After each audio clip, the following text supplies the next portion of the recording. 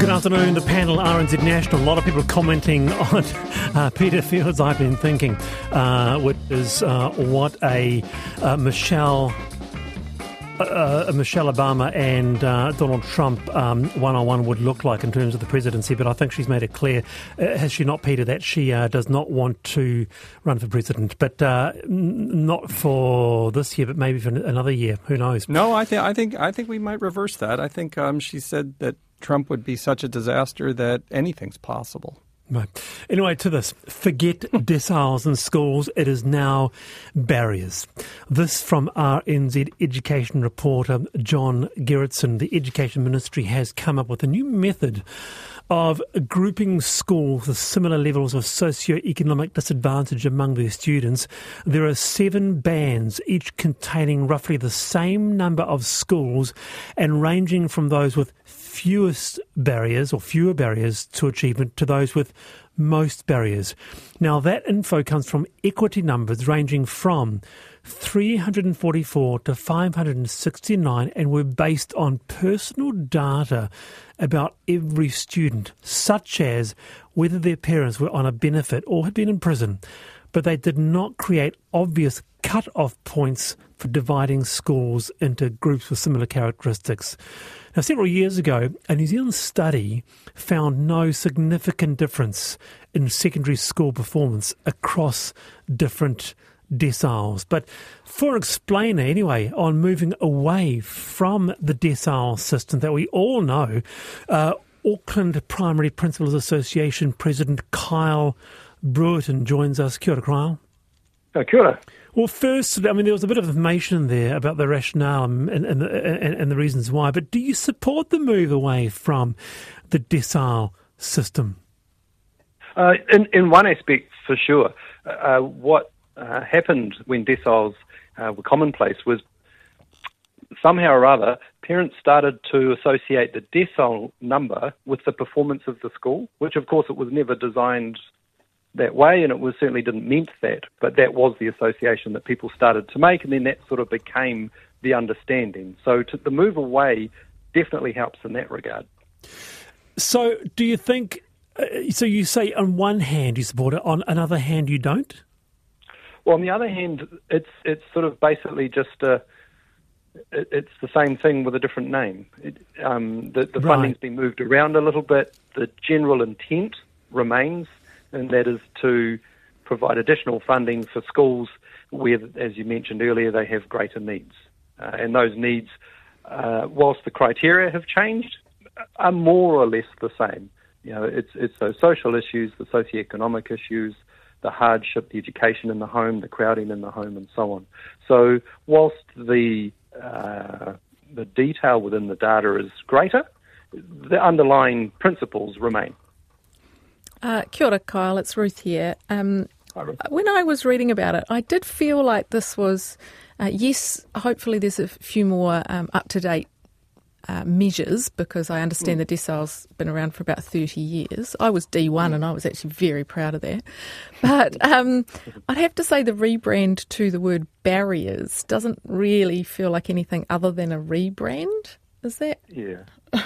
No, absolutely. I mean, that's certainly the case. Perhaps the thing that has changed is because the criteria have become more specific, if you like, it has meant that funding has shifted around significantly depending on the makeup of your school. Some schools have changed very little. Some schools have seen some significant shifts, upwards of $100,000 per annum, and yet the same young people are in their schools that were there last year or the year before. So would it be fair to say, because I can't imagine that, and I would be horrified actually, if the Ministry of Education spends more money on some kind of marketing campaign so everyone now understands to use the word barrier rather than decile. But really, is the net effect the same, other than maybe we've got a little bit smarter on how to apply some of the equity funding? Yeah. It's hard to say at this stage. I think as I said earlier, the ability to be more, if you like, accurate with the funding by having greater detail and a greater understanding of the needs of those students is helpful in the sense that you would hope that the money is now going to the right communities and the right young people. But there's the great irony too, is there's no transparency. So we as schools have no idea who the people are that are receiving this funding. So the money goes to the school, and we're sort of somehow supposed to understand how we might use that for the kids who need it most without knowing necessarily who those kids are. Yeah, text here, the decile system has been replaced by the equity index for a while now, and this latest iteration is just around putting the equity indices into bands so that you can more easily compare a school with another band of the same equity, which is what we are talking about. Peter, you're an educator. What's your take on this? I think I'm educating myself in cynicism. I just think that if folks are much smarter than us have decided that deciles need replacing with barriers, and Mr. President of the Primary School Association says it's as clear as mud, then we all have to worry. I mean, this is meant to be good in some way, a massive change that's expensive to do and lots of smart people have thought about. I would hope the principals would understand it backwards and forwards and clear as the azure sky. Kyle? We understand how it's arrived at, but ultimately this notion of equity is far more complex than a funding stream and what we do within our schools. We know that there's far more to educating a young child than just what we do for 6 hours a day when they're in front of us and outside our classes. An equity index is designed to establish another funding stream that goes to that community based on all those needs, as we know. But because we don't know necessarily who those kids are, we do our very best with that money, but we could well be targeting the wrong young people. Do you think, Kyle, do you think that part of it, I mean, do you think the decile system would tend to stigmatise a school unfairly? There was an assumption that, okay, decile 10 was the best, decile 1, a school that Ruth went to, was not the best, and yet actually evidence said it's a lot more complicated than that. Do you think there was an element of stigmatisation involved in the decile system? Yeah, that was what I sort of opened with, really, and that was one of the great drivers of this, I believe, is that they were really trying to remove that stigma that had become part of that decile system. It's entrenched for 30 years, and people had arrived at that place where they felt that, as you pointed out, a 10 was amazing and 1 not so much, whereas actually that number had no relationship to the achievement and the progress that the young people were making in the school. Well, Ruth, look at you. Look at me. Here you are, you're on the panel. I mean, we genuinely sit around with my friends and joke about, we call each other D1s and D10s. I mean, it's that stuck in our vernacular. Yeah, really? Yes, it absolutely is. Mark Mayo, if you were listening, you and I are the D1s. We know that. And I guess that's my fear over the word barrier, is that we're just kind of rebranding a label. I mean, and in 30 years' time, are we going to be sitting around having the same conversation? Oh, okay. Kyle? Yeah. And it's a deficit view too, right? It's if you start throwing up there and saying, look, these people are facing all these barriers and it's going to be an uphill battle, and it becomes somewhat of a self-fulfilling prophecy. If we can talk about going from the strengths that exist and build on those and not get hung up on all this language and all these labels, happy days. Then we can actually focus on helping our young people. Well, everyone knows everyone knows listening what the decile system is. Whether they completely understand it, I don't know. But Peter, let me ask you, what's the US equivalent, or at least the New York equivalent? Oh, yes. Well, the United States, it has a certain equivalence, which is that education traditionally was thought to be funded locally. And that meant that if you lived in a rich community, far more money was earmarked to your school. So there was sort of a built-in inequity that, Aotearoa, New Zealand has always tried to resist. And in that sense, it's very salutary. The notion that you're going to try to equalize things across different socioeconomic groups. In the United States, I guess there is some pride of place. The closer you are to your school, the more interested you are in it. But there's great inequity in public schooling because of local taxes. Interesting, yeah. Hey, Kyle, kia ora. Nice to have you on the program. Thanks for having me. Kyle Brewerton, the Auckland Primary Principals Association President. Glenn in Christchurch says, my children went to a decile 10 school, Christchurch. It was terrible. They got a poor poor education. Yes, indeed. How was your schooling experience? I'd be interested to hear from you. 17 past for the panel. Now, speaking of Christchurch today, marks the 13th anniversary, as Ruth said in her I've Been Thinking, of the earthquake that rocked the city to its core, while parts of the city have recovered and are thriving. A quick drive around still reveals vacant sites, neglected buildings. Meanwhile, hundreds of Cantabrians still entangled in claims. Thousands have been resolved, but many haven't. What's the hold up here? Is there anything council can do to move things along, or are some decisions just out of their control? Can I just start with the text, because we've had several bits of feedback from those who live in Christchurch. Kim says, I live and work in the New Brighton area of Christchurch. To be honest, 13 years on, the area looks terrible. There are numerous deep buildings with overseas landlords who don't give a rat's bum about a community. The roads out here are appalling, and there isn't much sign of the prosperity that is returning to other parts of the city. That said, an amazing, creative, loyal community who believe in New Brighton. So a nice place to start here. With us is someone who's done research on this, Associate Professor in the Department of Property at the University of Auckland Business School, Olga Filipova. Olga, welcome. Hi, Wallace. Nice to have you here. Me. It's a pleasure. So, on this review of progress in Christchurch, 13 years, what were the key things you wanted to take a look at? Well, we were looking specifically at the reconstruction level and neglected building in the city center. So we noticed that there were... Yeah, can you expand on that, Olga? When you mean the city center, are you talking about the CBD? Yes, the CBD and more so commercial sector. What can you give us an example of that? I mean, I know I went to Christchurch a year or so ago, and many will say there are thriving areas, really buzzy. But actually, I was surprised, Olga, at really some of the pockmarked areas in the CBD that really haven't been developed. Yes, we've identified quite a few factors that are contributing to quite a few properties that are still being neglected and vacant. But the council started identifying these buildings back in 2016, and in 2017 they made the list public, where they put just over 30 buildings on the dirty list, naughty buildings. So that the media picked up that quite quickly, and that kind of became the shame and blame list for the city center. And so we started to look into why no action is happening on around those 30 buildings. Oh, right.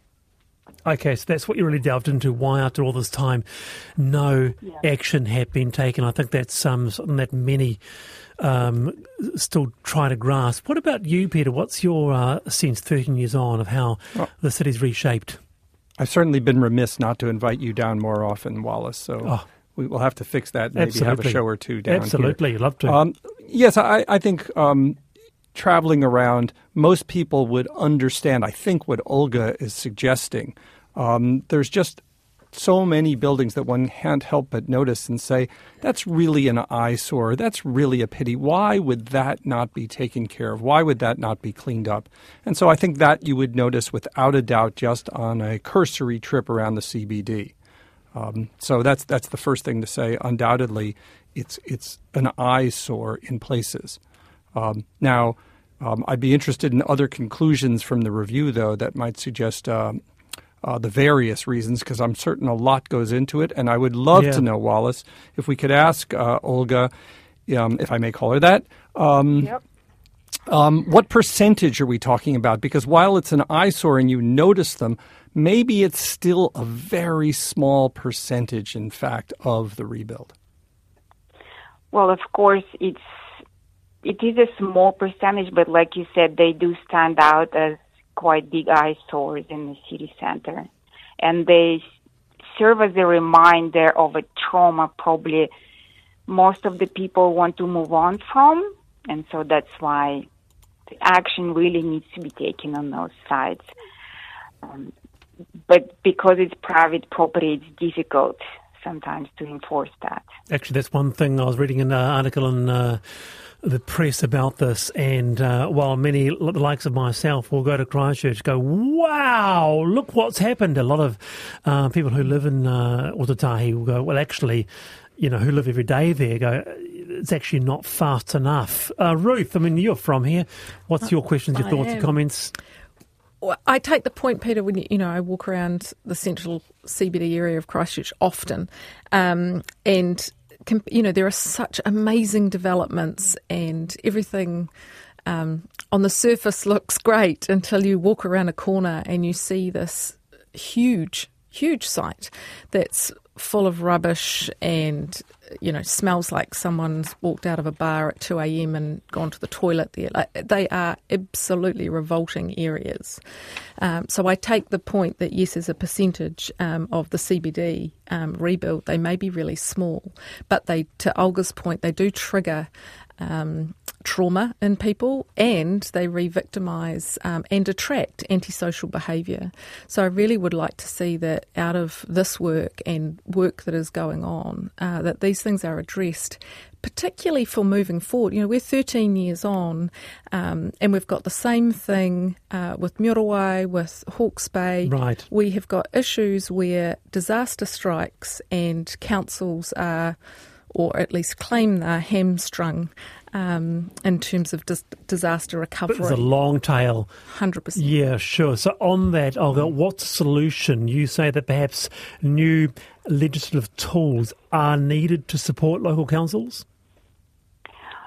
Yes, because at the moment they're just using ordinary time legislation where you probably would use it to deal with a couple problematic owners. Here you have dozens of such sites, so it's difficult to use existing legislation.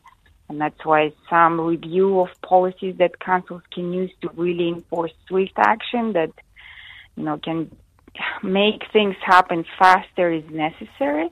But there are some decisions that were taken earlier on in the process, like with the prolonged cordon and delays with the anchor projects that delayed private investment then. So there is a lot of factors that contribute to it. Very good. Thank you for being with us on the program. That's Associate Professor Olga Filipova from the Department of Property, Auckland University Business School, on the rebuild in Christchurch. Having said that, looking at sort of on a brighter note, Peter, there are some really astonishing,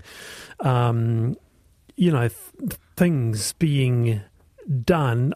For example, the one that really blew my mind actually in the CBD was the new convention centre there. Quite something, quite a build.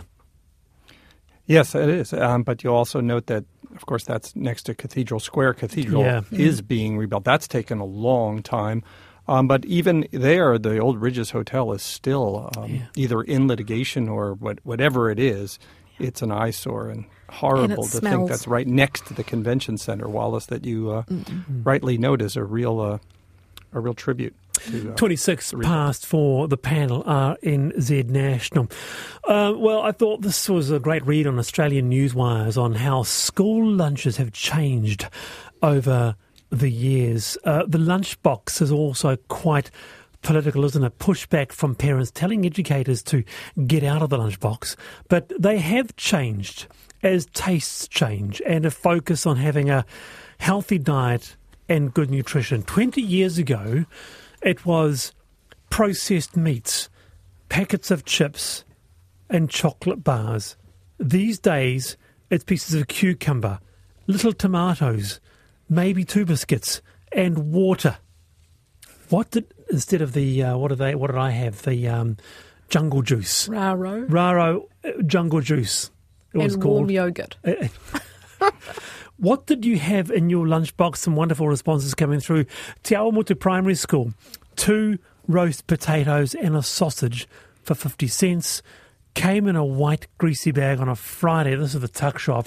You had to order it through the classroom and the lunch monitor came to drop it off. It was all very exciting. Late 70s, early 80s. The special treat was a milk biscuit, powdered block of milk dust, either vanilla, banana or chocolate. Wonderful bit of social history there. What did you have in your lunchbox? Text me 2101. Round the panel. Ruth, I had the luncheon sausage, 2 bits of white bread, tomato sauce. You? Carol would never have given me white bread. I did have a sandwich, but, halfway through the year, you get a bit sick of that. So we went to crackers and cheese. Always had fruit. Huntley Palmer's. Oh, of course. Those crackers. Of course. Yeah, those big ones, dry. Dry as anything. Yeah, and then, yes. But the aniseed wheel.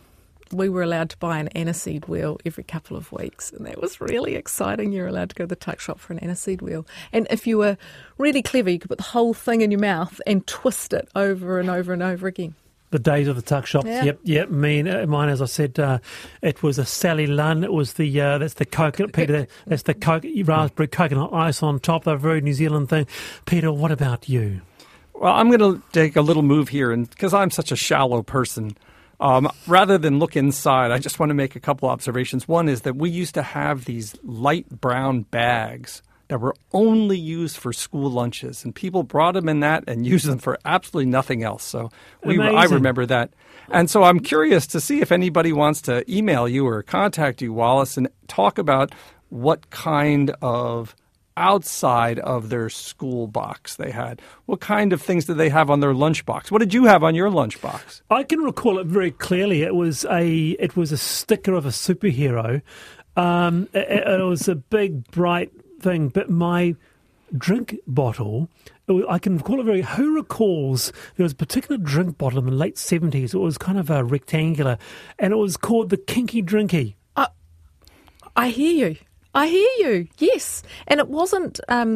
you could kind of see through it. It wasn't a dark-coloured plastic. That's it. Yes. Yeah. And the white screw lid. That's the one, the white screw lid. It was called the Kinky Drinky with a smiley face. It's kind of almost rave party era. But when you went to the dentist, though, did you get the stickers, like the big tooth sticker, and did you put that on your lunchbox? I put those on my lunchbox. But, Peter, it's interesting you say that because growing up and watching those American sitcoms, and they all had the brown paper bag. And I thought, goodness gracious me, sustainability 30 years ahead of the time. And here you are. Was it just a paper bag? Yeah, it's just what it was. And Weird. For some reason it was shaped in a unique way. It could easily fit a sandwich. Actually, our sandwiches, we often made with Wonder Bread. And the wonder of that was, how could you make bread with absolutely zero taste? But what if your jam or something leaked on your brown paper bag? You're right. You're right. That happened. That was a risk, but I guess you could take a risk too with a lunchbox. How ahead of your time were you guys? Paper bag lunchboxes in the 70s. Don't forget school milk back in the 50s. Not exactly in the lunchbox, but supposed to feed us. I had to force it down while teachers watched us. Yes.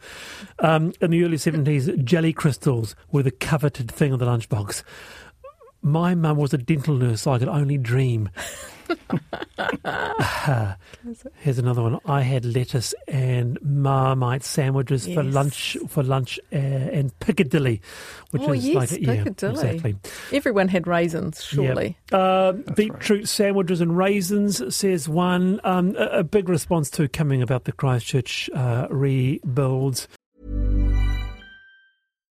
Botox Cosmetic, out of botulinum toxin A, FDA approved for over 20 years. So, talk to your specialist to see if Botox Cosmetic is right for you. For full prescribing information, including boxed warning, visit BotoxCosmetic.com or call 877-351-0300. Remember to ask for Botox Cosmetic by name. To see for yourself and learn more, visit BotoxCosmetic.com. That's BotoxCosmetic.com.